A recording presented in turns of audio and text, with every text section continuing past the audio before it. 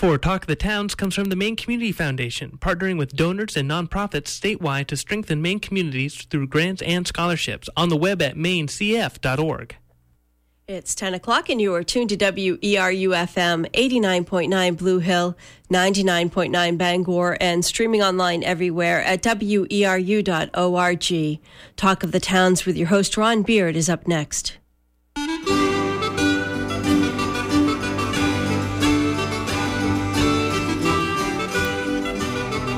Good morning and welcome to Talk of the Towns here on WERU. We try to go beyond the headlines to make sense of the issues facing Maine communities, to share what works, to seek alternative solutions. Talk of the Towns is produced with support from Cooperative Extension, the major educational outreach program of the University of Maine with offices statewide.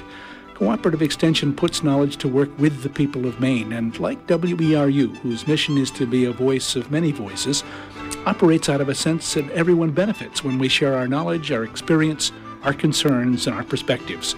We're about to practice the magic of community radio, in which those of us in the studio and you who are listening create a dialogue that we hope will be of benefit to our friends, our neighbors, and colleagues. I hope you'll stay with us for the next hour and Talk of the Towns. Acadia National Park is both a national and a local treasure. Created by gifts and under the stewardship of the Department of Interior for nearly a century, Acadia has also seen extraordinary private support over the last 20 years through the nonprofit Friends of Acadia. In our program this morning, we'll talk with David McDonald, the new president of Friends of Acadia, and some others about the history of the organization and current programs, including how they're teaming up with park staff to engage a new generation of young friends by linking outdoor experience with new media and technology. So welcome to David McDonald, president of Friends of Acadia. Glad you could be with us morning, David. Thank you, Ron. It's fun to be here. And welcoming back both Stephanie Clement of Friends of Acadia. Welcome to you, Stephanie. Thank you, Ron. And Adriana McLean, who is with Acadia National Park. Welcome. Thank you. Good morning. Well, let's start by asking David a little bit about his kind of background, and then we'll get you also to talk about your backgrounds. How did you come to the position at Friends of Acadia? Well, I'm one of the lucky ones who have been able to spend most of my life living next door to Acadia National Park. I grew up on the island. My family moved up when I was just a kid, so Acadia National Park was a huge part of shaping who I am as a person. So went away to school and then lived in southern Maine for a couple of years, but then was able to come back to the island to work for another nonprofit, Maine Coast Heritage Trust, focused on land conservation. And my first job there was working on land projects around Acadia. So again, from a personal angle, from a professional angle, Acadia has been a central theme. And then when this job came open a few months ago, I jumped at the chance to join an organization that I always admired and had done so much for my community. Great. Stephanie, how about yourself? What's your background and what led you to Friends of Acadia? Well, very similar to David, I just find myself to be very incredibly lucky to be here. And I grew up in Virginia, but my father's family was from Mount Desert Island from generations ago. So we used to come on vacation, which is a similar story I think you hear for a lot of people in the area. And I'd gone to graduate school for natural resources planning. And gosh darn it, one of my friends from graduate school had been at Acadia doing summer research and said, no, there's a job open at Friends of Acadia I think you should think about. And I applied, and my goodness, I just can't believe my luck that I'm here. Great. All right, Raina, you came to Mount Desert Island at what age, and then how did you get to your position with the park? Well, I went to high school here in Maine through the Maine School for Science and Math in northern Maine, and then I attended College of the Atlantic, was a student there where I studied strangely enough, math and art. And now I've been with the National Park Service and the federal government traveling from states in the West back to the East Coast for the last 10 years. So I returned home to Maine in 2008 and brought with me my husband, and we have a little daughter now. So I feel really lucky to work in the national parks. They're some of the most beautiful places in the country, and it's great to come home to Acadia. Great. Well, I think many of our listeners will resonate with those stories of coming home to both Maine and the place that Acadia holds in their lives and hearts. Perhaps a little bit of background on Friends of Acadia. David, what's the thumbnail sketch of Friends of Acadia? Sure. Well, we've been around about 26 years. We were founded in the mid-'80s by, probably not unlike WERU, by a group of citizen volunteers who loved Acadia National Park and yet felt that it could be a better park with the benefit of citizen involvement. From the earliest days, I think the founders felt that getting out on the trails and with your tools and shovels and clippers and helping the park maintain its recreational infrastructure in particular drove involvement. But so did the fact that speaking up for Acadia, raising awareness, building a constituency for the park that could come to its defense and its aid in a time of need. And then finally, of course, financial resources. From the earliest days, the Friends Group was raising money in smaller amounts then, but to help do projects that the park couldn't do. So that was the mid-'80s. It started as all volunteer. By the early 90s, we had staff and really embarked on the first large project, which was the Carriage Road restoration. It was a very important historic resource and recreational resource in the park, these 45 miles of carriage roads that crisscross the park's most beautiful parts. And Friends of Acadia partnered with the park to raise millions of dollars to both restore them and then put funds aside for their ongoing upkeep. So that kind of put the organization on the map. Several years later, another campaign around trails. And the Island Explorer bus system came later. Of course, the public transportation, the low emissions bus that now has eased so much traffic congestion on the island. So over its history, looking for projects where a private organization and what it can offer could benefit what the federal government can do. And that very close partnership has just continued through the years over many projects that I haven't mentioned. But that's the thumbnail. And that's a great sketch, too, because it strikes me as the origins of Acadia National Park were in those same kind of inspiration to get out and do something and build a trail. And many of our early trails on Mount Desert Island were created by rusticators and people who said, this is a wonderful place. We ought to allow people to have some access to it. Right. Let's build a trail.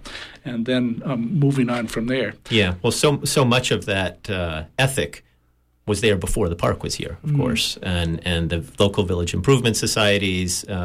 So there was that ethic and there was that private initiative before the park became a park in 1916. And that blend is what makes it such a unique park today, even nationally, as compared to other parks. Well, David, perhaps you could share some of your, it sounds like it was a pretty natural thing for you to move from Maine Coast Heritage Trust to Friends of Acadia, but you probably had some kind of soul-searching about that process. What was that like? What led you to take this challenge, and what did you see as to that might be your contribution to the organization? Yeah. Well, it's a great question. The opportunity to work more deeply in my home community. Maine Coast Heritage Trust, wonderful organization, statewide mission, and gave me tremendous exposure to the issues up and down the coast. But, we all feel particularly deep roots in our home communities, and that's what Acadia and the surrounding communities meant to me. So the opportunity to go a little deeper in my home community, and yet be part of something big, the National Park Service, and what that means to Americans, people all over the world, is very inspiring. So that was certainly an attraction. And I feel like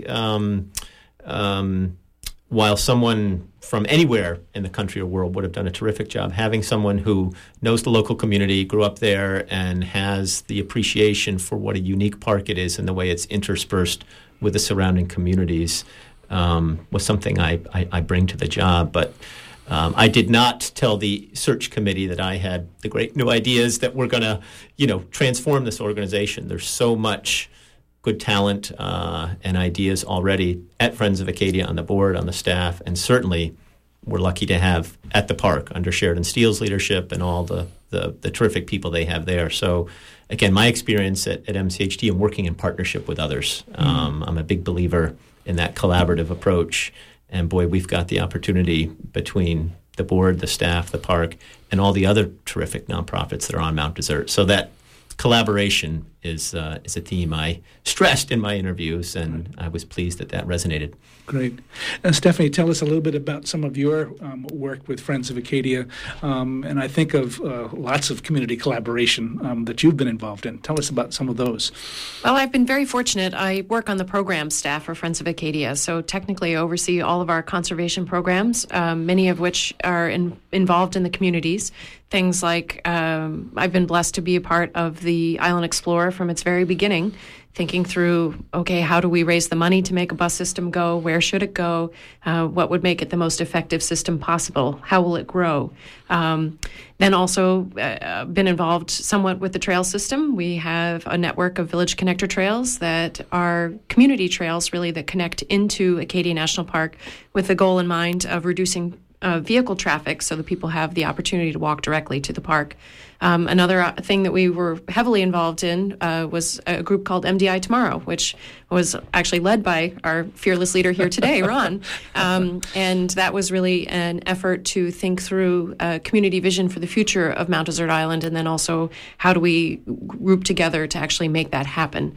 So Friends of Acadia really, while our mission is related to Acadia National Park, it also is involved with the surrounding communities. So we do a number of programs that are park-focused, but then also those that are much more broadly community-minded. Share us a little bit more about the Island Explorer. What's the status of that now? What are some of the hopes that you and others have for that system? Sure. The Island Explorer was founded or began service actually 14 years ago. And since that time, over 4.3 million passengers have ridden.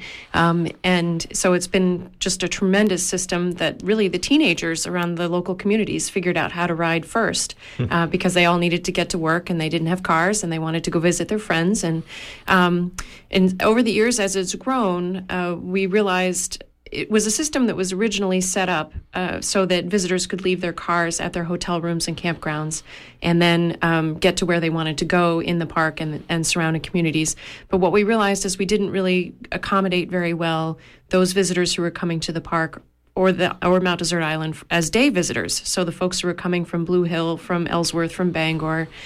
So the next big step is to build the Acadia Gateway Center, which will be a park information center, welcome center, and also a place where people can leave their cars and ride the Island Explorer to the island for the day. And it's going to be just a terrific opportunity, I think, for growth for the Island Explorer to encourage people from those surrounding communities who maybe were not willing to go to the park in the summertime because of traffic, to have those folks come back. And that right now, actually, there's a phase of the Island Explorer, the Gateway Center, that's been built, and that's the maintenance hub for the Island Explorer buses themselves. Previously, they were maintained in the parking lot of the Trenton IGA, which was not at all a sustainable system. They were very kind to us to let us to have the buses there and fuel them over the summer, but really what was needed was a more permanent facility where there was a bus wash, a fueling station, offices for Down East Transportation, and so on. So we're very fortunate that that's been built, and we hope that we can continue to secure the funding that's needed to build the future phases of the center. And I understand that in the recent years you've also had an Island Explorer bus on the Schoodic Peninsula. Correct, well. Yes. That was another area of expansion that we wanted to be sure that area of the park was served, especially with the Navy base when that was converted and became the Schoodic Education and Research Center. It became an important facility to be sure that we served with the Island Explorer.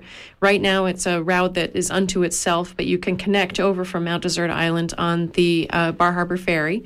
And but in the future, ideally, we would be able to have greater connections over to Schoodic from Mount Desert Island, either adding more robust ferry service, or in the future, it would be wonderful if we could have bus service between those communities. And Adriana, you mentioned that you spend some time over at the Schoodic Peninsula. Tell us a little bit about your position in the park and how it relates to education programs like CERC. Well, I'm in a great position right now where I get to work with our partners like Friends of Acadia. I work with Friends of Acadia. I work with our Schoodic Education and Research Center Institute. And my position is partnership, outreach, and youth. So I get a great mix of activities. One of those things is to work with a Schoodic Education and Research Center Institute Institute staff, as well as the park staff over at the Schoodic Peninsula. Some of those projects going on right now is many listeners out there probably have children in the middle school who've had their students participate in our multi-day residential education program, the Schoodic Education Adventure. And right now there's about 600 students scheduled for this fall to spend multi-day adventures over on the Schoodic Peninsula learning about intertidal ecology, forest ecology, and right now they're actually using some of the new technology from this summer's technology team that we're going to talk a little bit about this morning. So that's really exciting. In addition, I work with our park staff as well to enhance our ability to keep things sustainable. So I help write grants and work with partners across Maine to help make our programs both partner and park supported. I also work with outreach and helped hire about 41 youth in the park this summer. So I help with our youth engagement, engaging young people in exciting and rewarding careers in the Park Service. That's a great place, and I'm sure it's a relatively, in the last 20 years, that's a new position, a new kind of position. It is a new position, and it's very exciting because it changes a lot. It's really engaging, and it's fun. It's very flexible in that I can move and change with emerging themes and trends and kind of keep things relevant and anchored in what's changing around us. So, David, as you look at both what you have on staff and what you've got through the partnership with Acadia, what are some of the things that you're beginning to get a sense of? You've only been on the job for 2-3 months, 2 months? 4 months. 4 months. 4 months. I began the start of the summer. Yeah. What kind of potentials are emerging? We'll talk about youth engagement a little bit later, but what type of potentials are emerging as you begin to see the landscape? Yeah. The best way to describe it, I think, is how we work and what we're working on. Stephanie touched on a couple of the how we works. It's the volunteer programs. It's the kind of program development she does. It's the fundraising, and it's the advocacy. So those are what we bring to the table in the partnership with the park and in the partnership with the communities. And those are all things we do well. Where we hope to apply those tools primarily in the coming years, as I see it, are what you mentioned, youth engagement and making sure that the next generation is really engaged in the outdoors, engaged in the park, and engaged in our organization for our future sustainability. The second is what we call balanced use, and it also relates to sustainability and making sure that visitors to the park tread lightly, understand the significance of the natural resources, and try to develop a more sustainable visitor use pattern. And when I say visitor, I mean myself, a local person, or someone who's here from out of state or out of the country. So really trying to make people more aware of the sensitive resources that are in the park and see if they can change their behavior and have a good experience too. That's the other side of it, is the visitor experience in the park. And some folks don't mind being on Ocean Drive with hundreds of people, but others want to take a quiet walk in the woods and not see another soul. And the wonderful thing about Acadia is you can have that range of experiences. So it's inherent in the mission of the Park Service. It's inherent in the mission of Friends of Acadia, is finding that balance point. So a lot of our programs, be it the Island Explorer or the Village Connector Trails, fall under that effort to work toward a more sustainable way to enjoy the park. And then finally, both of those circle back to the resource protection. Again, that's sort of where we began, taking care of the trails and carriage roads. There's a lot of natural resources in the park that deserve better protection, better research, better education. So bringing our tools to bear among those three pillars, really youth, balanced use, and resource protection, with a broad brush is how I'm seeing the next few months and the next few years. We're go ahead. With that question of balanced use, I suppose that you or the Park Service has gotten some feedback from users, visitors to the park, about their experience, and that's beginning to shape how you try to work. Can you tell us a little bit about that research? Well, the feedback is very positive. Acadia, given its relatively small size compared to parks out west, for example, and given its relatively high visitation, one of the most visited parks in the country because we're so close to the East Coast population centers, Acadia does a terrific job, and 98% of visitors say, I enjoyed my stay. It met my expectations. And that's incredible. That's off the chart. So it speaks to the job that Adriana and the park staff are doing in managing this resource that's there for everyone. Local users of the park, we know from the data, have a higher threshold in terms of what their experience should be like, and that's important. And the park, I think, is aware of that and is trying to manage the park so it meets the hopes and expectations of both first-time visitors, return visitors, people who live there.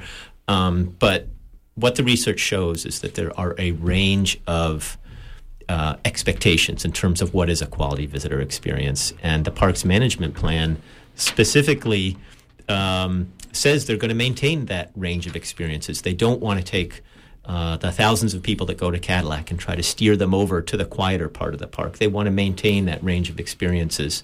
And as Adriana said, it's always changing. And just in the last 5 years, the influx of cruise ship visitation has just changed the pattern, particularly this time of year in the fall. You get these surges of thousands of folks coming into the park. Well, that just wasn't on the radar screen when the park last did its management plan. So things are changing, and as Stephanie said, we hope that the Island Explorer bus system, the Acadia Gateway Center, the Village Connector trails, and some of the new stuff we're going to be doing going forward, some of the ideas that the youth technology team has come up with, will all go toward achieving that right balance. Great.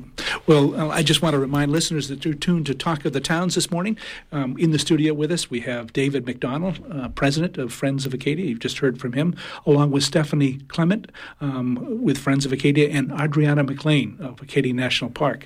A little later on, we'll open up our phone lines, but first we'll go to Sheridan Steele. Sheridan is the superintendent of Acadia National Park, and he's joining us by phone. Welcome back to Talk of the Towns, Sheridan.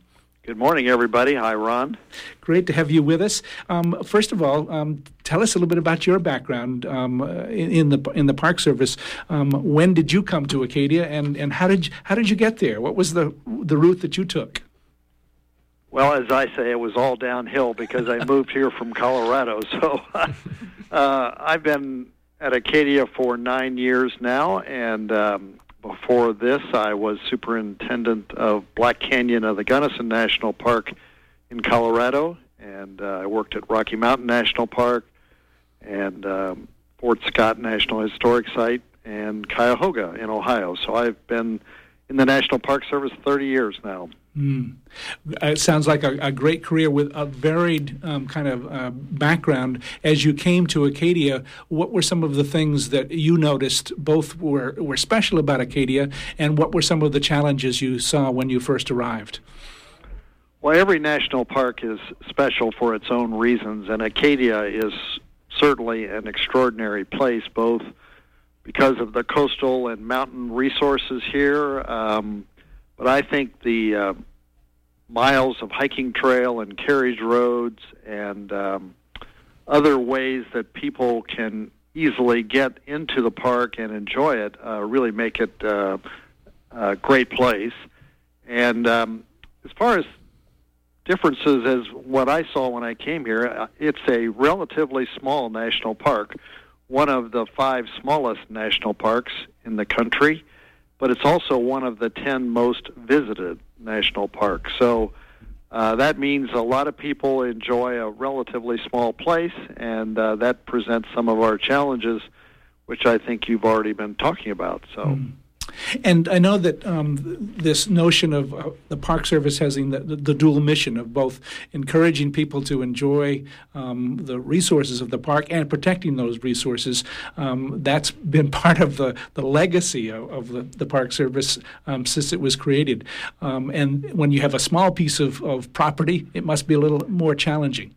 Well, I think that's true, and that dual mission is a terrific statement of what we're all about, and but it does present challenges because one way to totally preserve a place would be not to let anybody in, just put a fence around it. But of course, that would defeat the purpose of the national park, which is to allow the Americans to enjoy really what is their heritage. So we spend a lot of time thinking about how we can provide for a quality visitor experience while still protecting the park.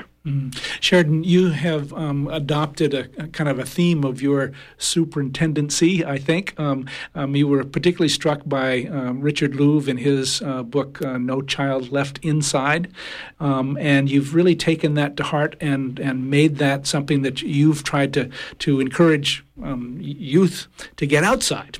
Tell us a little bit what inspired you about that book and why you've made that part of your own personal mission. Well, when I was a child, my mother used to say, "Go outside and play, and don't come in until dinner time." And we would do that every day. We'd spend our extra time out in the woods or along the stream, and I don't see that happening today. I see kids spending most of their available time on the new electronic medium that's out there, and interacting with other people that way. While I think there's certain advantages to that approach, I just get concerned about those same kids not making a connection with nature and the out of doors, which of course concerns me about what their relationship will be to national parks in the long term. So those young people grow up to be voters, and if they haven't experienced a national park or don't have appreciation for the out of doors, they might not consider that so high on their list of priorities. Well, there's that, but there's also the fact that I think more and more research is showing that kids who spend time outdoors are healthier, they're happier, they are better critical thinkers, they do better in math and science, all those things because nature has a way of, I think, helping people develop sharp minds and interesting hobbies, so to speak. So I think there's a lot more to it than support for the national parks. It really has to do with the health of our youth and society, I think.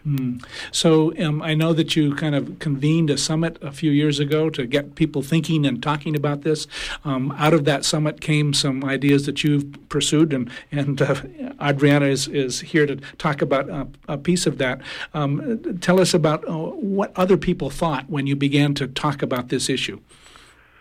Well, one of the approaches I started with was that there are a lot more than just land managers who would be interested in this topic. And so when I did that summit that you mentioned, I wanted to involve teachers and outdoor recreation industry type folks, academia from universities, but also health professionals who could see the obvious connections to healthy lifestyles.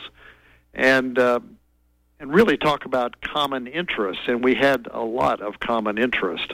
And so I think I was most pleased with that there's great or widespread recognition about this concern and about the need to really get youth engaged in the out of doors. I know that you've got another engagement, so we'll let you go in just a minute. But before we hear more from Adriana, perhaps you could talk in general about your connection, the park's connection with Friends of Acadia.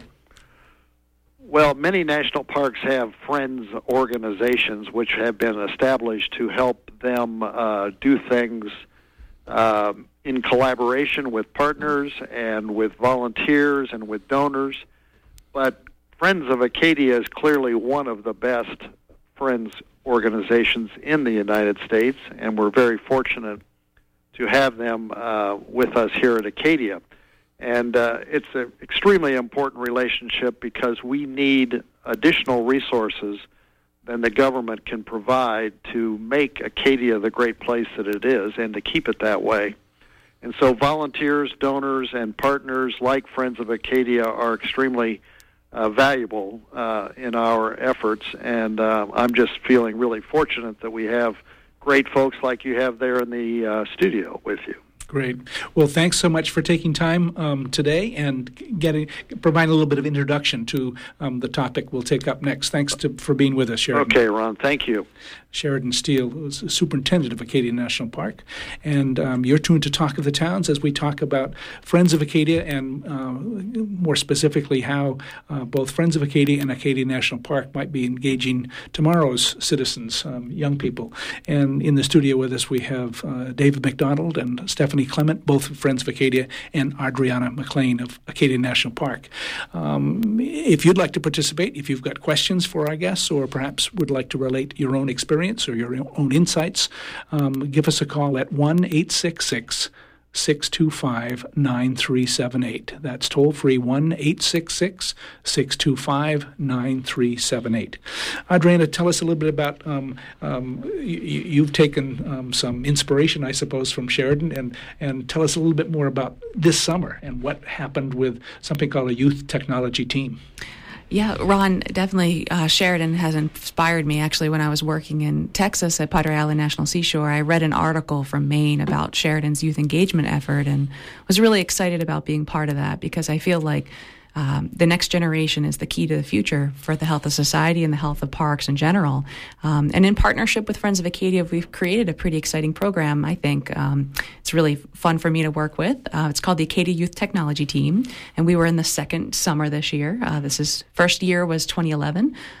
This summer we had 5 members of the team, high school students from in Maine as well as surrounding communities, as well as a college leader from Bowdoin. Kevin Tabb was with us, and the team was with us for about 10 weeks, looking at different ways to apply new kinds of media and technology to the landscape of Acadia.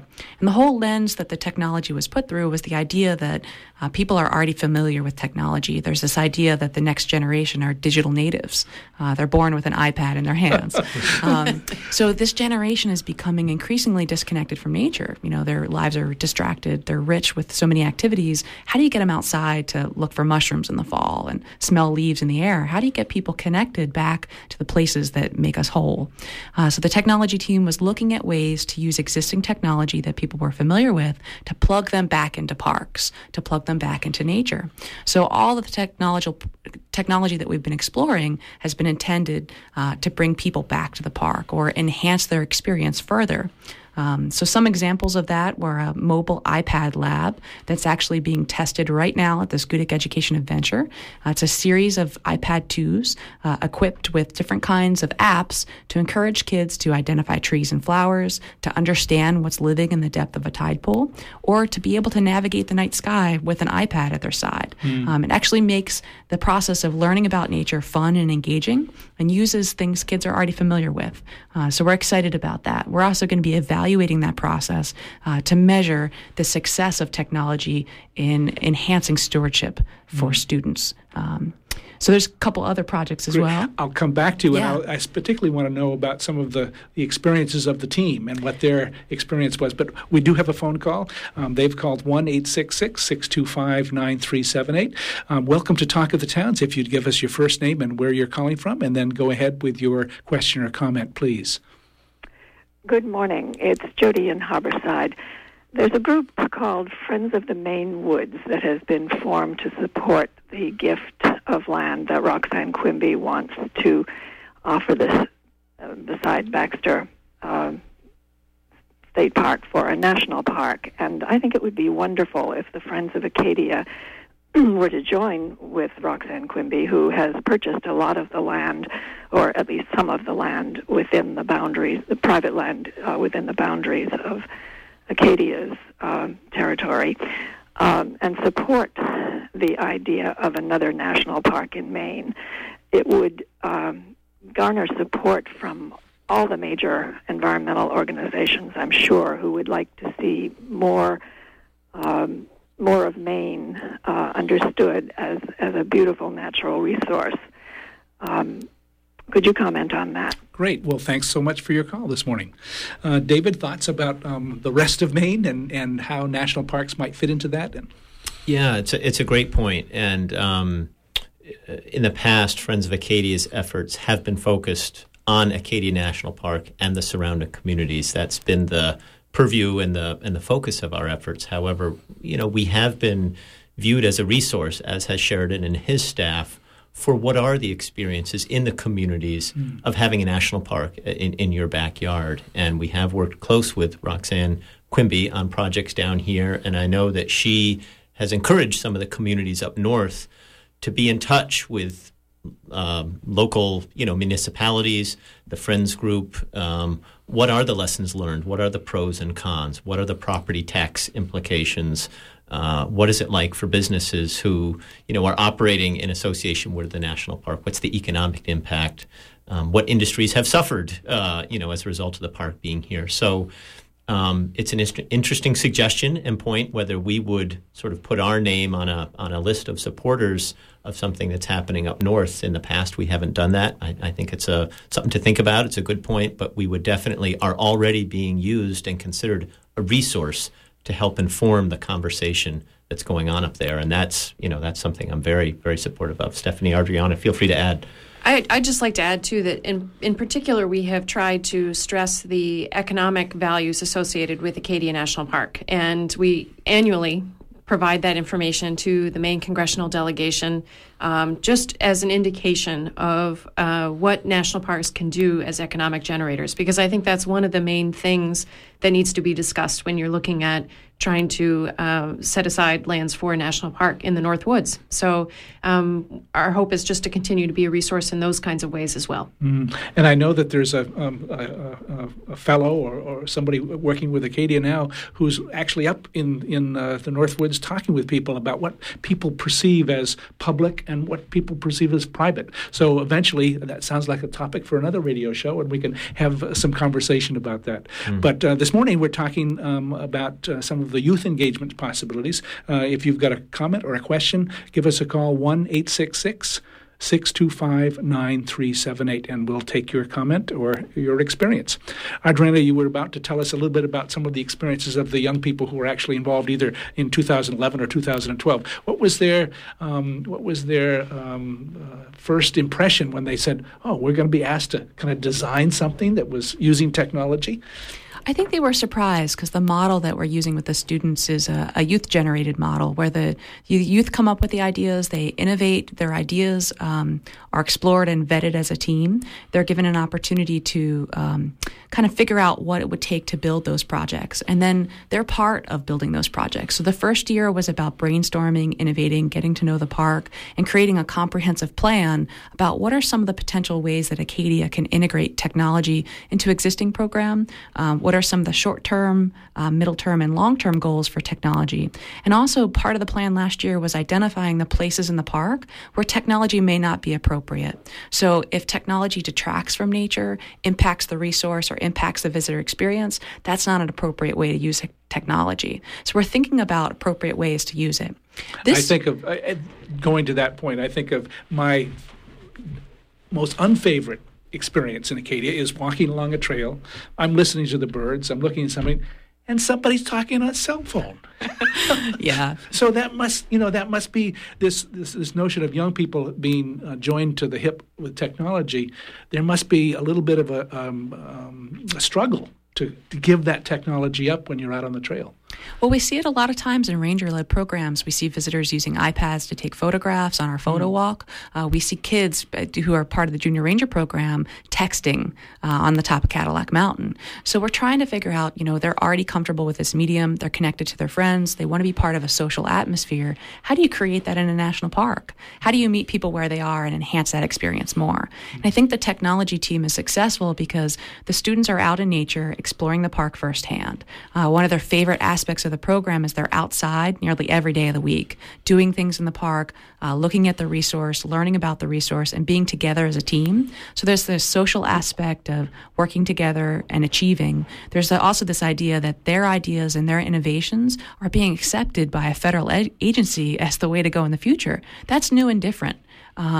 It's a kind of like the service learning model where you look at what students are solving and their problems, and you're accepting those solutions and applying them to the landscape. So we're excited about that because the things they come up with are ideas that I could never come up with on my own. So a couple of examples? Yeah, one of those is this new idea of something called a knowledge base. And it's basically a web-based application that would allow visitors to share what's called user-generated content. So their poems, their stories, their images, photographs about their experience in the park together as a larger community.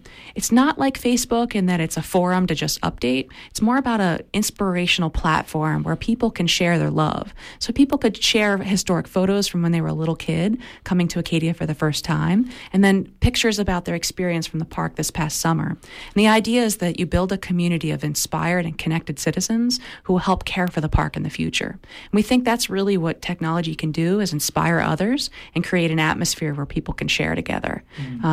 It's interesting because the kids are really excited about this idea of inspiring others, that Acadia is one of those places you carry with you your whole life, that you remember no matter where you are in the country, Acadia is always with you.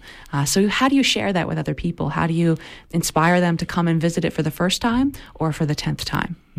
So the young people brainstormed a little bit last year. So what was different about this year? What were they doing this year? This summer was really exciting because we almost treated them a little bit like a startup company, Silicon Valley and Acadia, and a little bit like a think tank where they were innovating and building working prototypes and then mapping out a pathway for how things would be built in the future. We didn't want them to spend their whole summer coding when certainly some of them could have. They were definitely able to code in HTML and Flash and Java. But we wanted them to think about, if you could map this out with a developer, what would it look like? What is your vision for technology in Acadia? That's the thing that I really need from them, is their ideas and the way they think about technology is different than mine.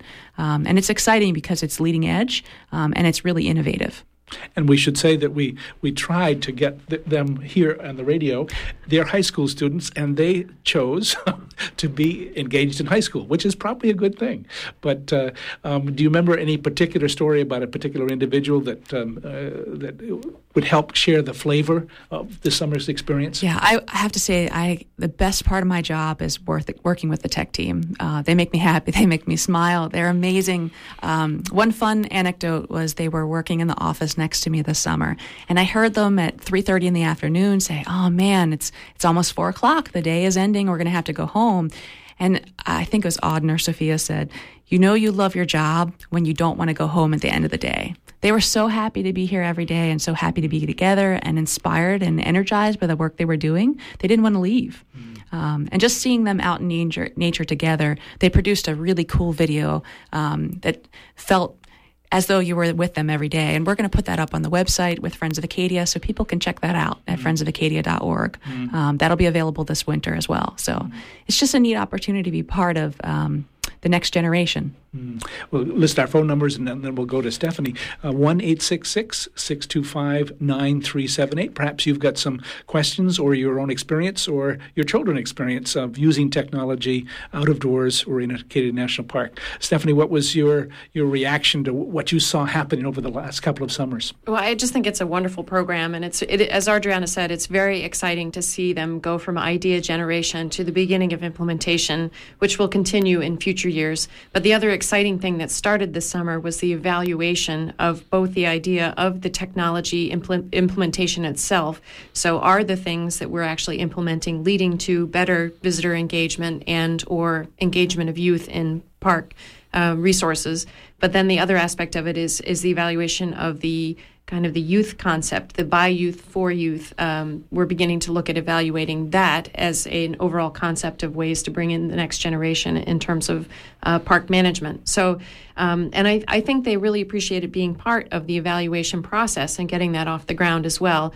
We're definitely not set up with the final program of how we're actually going to evaluate each individual piece, but we're continuing that process with them, even though we've lost them to high school and some of them have gone off to college. But we'll have a meeting coming up in October where we'll gather everybody back together either via Skype or in person to really set up the program for next summer. So, And David, you said earlier that as you began to work yourself into this position of president of Friends of Acadia, you began to hear from some folks who at least were skeptical about using technology in youth. That they're already using technology. What was that pushback about? For sure, and part of me shared that emphasis. I've got 2 young kids, and my instinct is probably to protect them from that technology as long as I can. Good luck, I know. And but seeing and yes, I had donors, particularly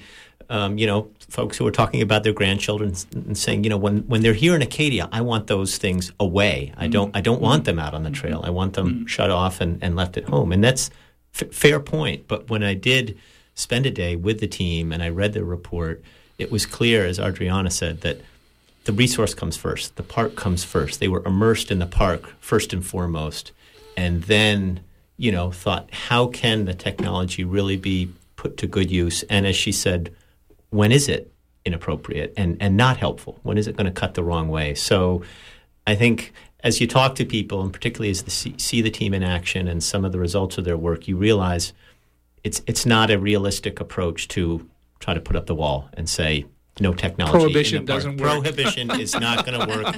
It's not going to be sustainable. So engaging that, the users and really handing them the keys to the car and saying, you design it. Right. You drive it. And it's a very powerful model. I do want to say it's only one of the many programs we have that are engaging youth in the park. My favorite day on the job was going out with the trail crew, the teens that we hire from the local high schools to help work alongside the park trail crew and the work that they're doing, just as youth have been doing in the parks for 100 years, building those incredible trails. We also have programs for what we call Ridge Runners, youth who are out there talking to users, helping educate them about sustainable, visitor practices, answering their questions. So there's all sorts of activities for youth, and adding the tech team to what we've been doing for years just seems like a very sound and forward-looking approach. Tell us a bit more about Ridge Runners. Sounds like a fascinating concept. Yeah, again, this was this came after our trail crew. This was at the time we did our Acadia Trails Forever Fund campaign. We recognized, and we worked with the park staff to recognize the fact that it's not just building the trail or endowing the maintenance of the trail. It's important to educate the public and the users about both the historic importance of the trails, what's good etiquette in terms of lots of folks think they're being helpful by building a new cairn up on the mountaintop. And so the Ridge Runners have both been able to help gather visitor feedback and data, but also educate them about the kinds of practices that are going to help ensure the park resources are maintained over time. So again, there's a crew of... It's for college-age students generally, and they're joined by a fifth person who serves as more of a recreation technician who actually does backcountry recreation research in conjunction with the resource management staff for the park. So we annually hire them, so if people are interested, they should just call the office and let us know. Right. And so they're kind of ambassadors and educators. That's exactly right. It's sometimes helpful to have someone come along and say, can you use a hand? Give a hiker a break of some sort. Adriana, do you see crossover between the technology team and the Ridge Runners, use of technology to aid the visitor experience that way? Definitely, yeah. I think the recreation technicians, the Ridge Runners, and the tech team, we had a couple events this summer where they spent time with each other, and it was really a great opportunity to see how their projects are connected. Some of the things that we can do with GPS and geolocation technology, where you open something up and it tells you where you are, can help visitors with orientation and hiking experience. But it's also neat to see how the programs sequence into one another. The tech team targets high school students, and we tend to have college students and recent college graduates be in the Ridge Runner positions. And it's neat to see how students can progress through those different career opportunities and get a lot of experience and professional development and skill building that's going to launch them into a future career. So it's exciting to get to see them interact with one another. It's a wonderful program. I'll list our phone numbers one more time, 1-866-625-9378, as we talk about Friends of Acadia and the ways in which Friends of Acadia and Acadia National Park are engaging young people. 1-866-625-9378, or locally 469-0500. Adriana, you said that one of the things that you were hoping young people would help you with is when technology might not be appropriate. Have you got some examples of what young people said about that? Definitely. I think in particular the iPad lab, looking at the application of iPads in the park, you don't want people to look at their screen when they're out hiking. You don't want them to focus on the technology itself or for the technology to overshadow the experience. It's important that the technology enhance that experience, and if it's not a good place to do it. Luckily, we have, or not so luckily, we have some connectivity issues in the park. So we're also looking at that through a comprehensive planning process to figure out, where is wireless available, where is technology available. We have some pretty abysmal cell phone service right now. So a lot of times people are disconnected due to the geography of the island alone. But we want to plan for the future and understand, what are the areas that can be an intuitive location for appropriate technology. So each one of the plans for the different projects shows what are the appropriate ways to use this technology, what are the less appropriate ways. For example... If I'm hiking, I will often bring a wildflower guide with me.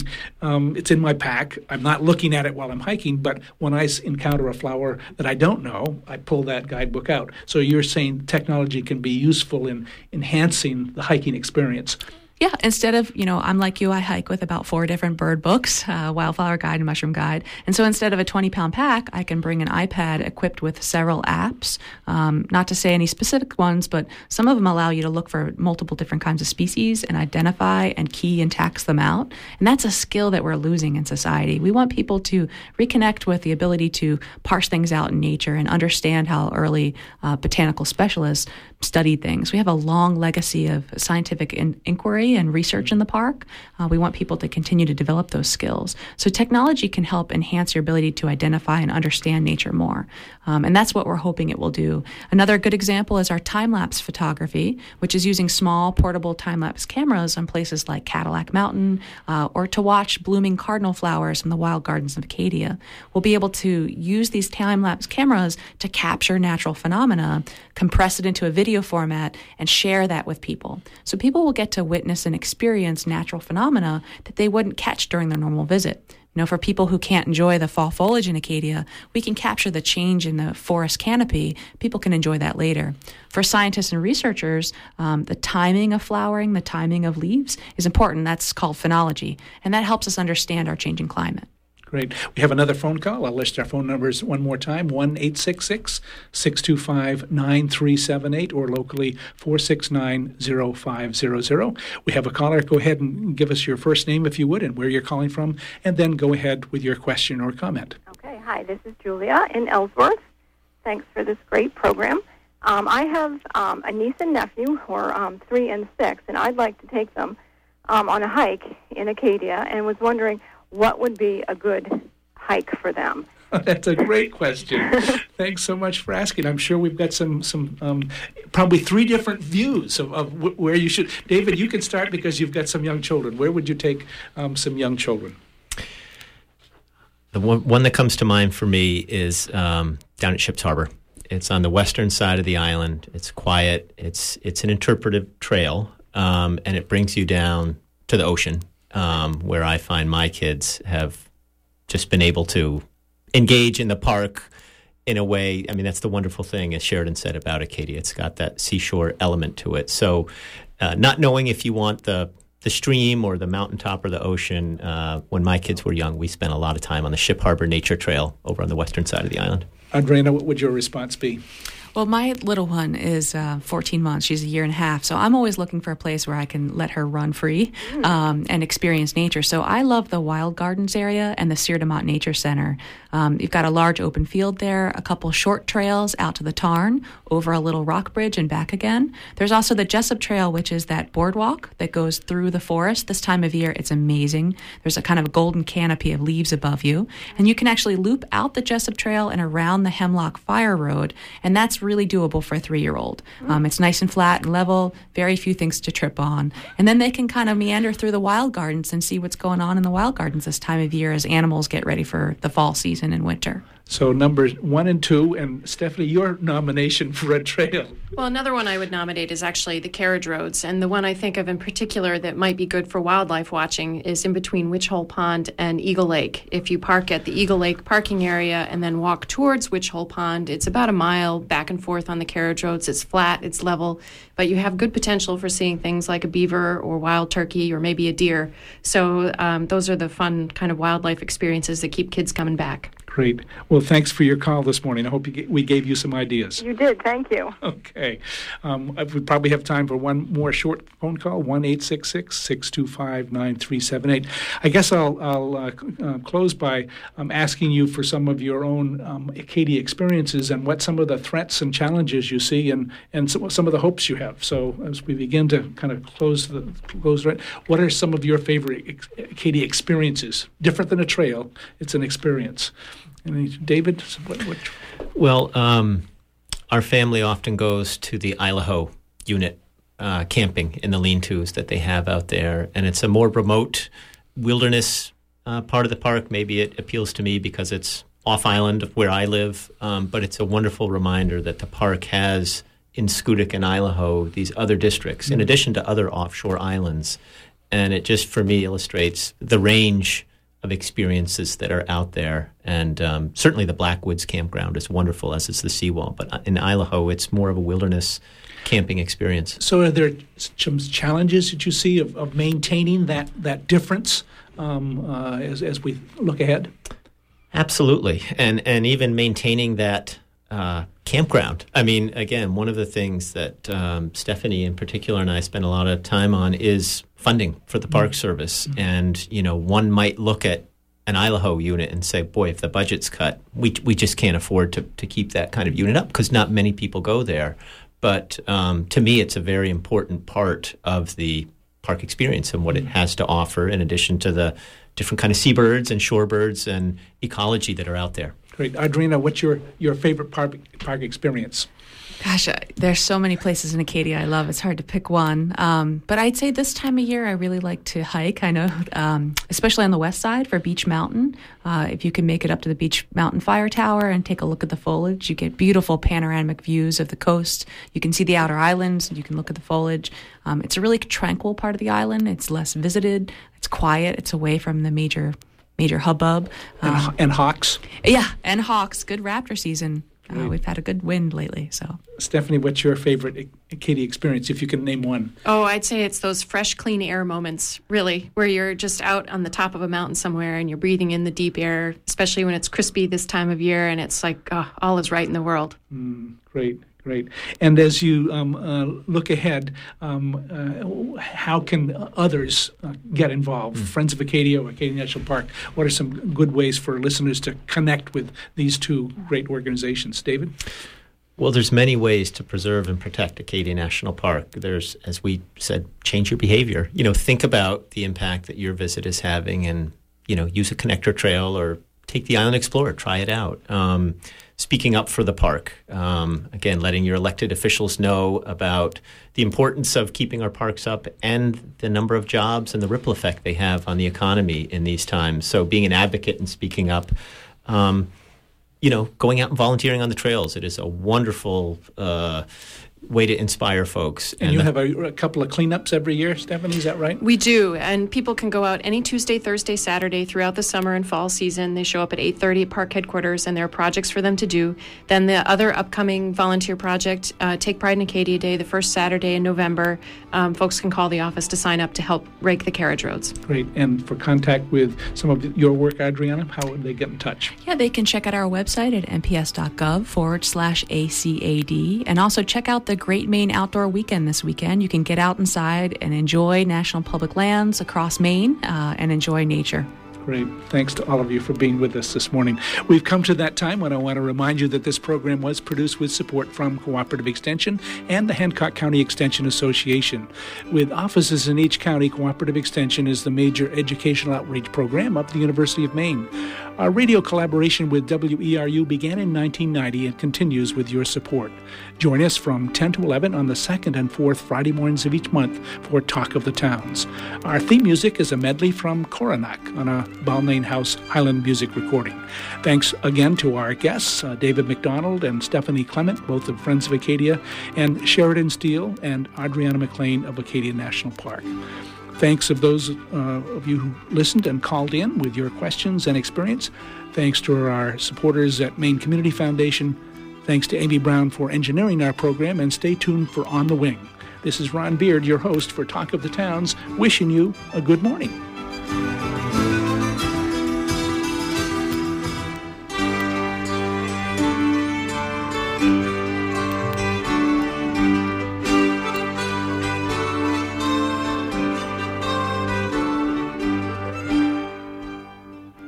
Support for WERU comes from the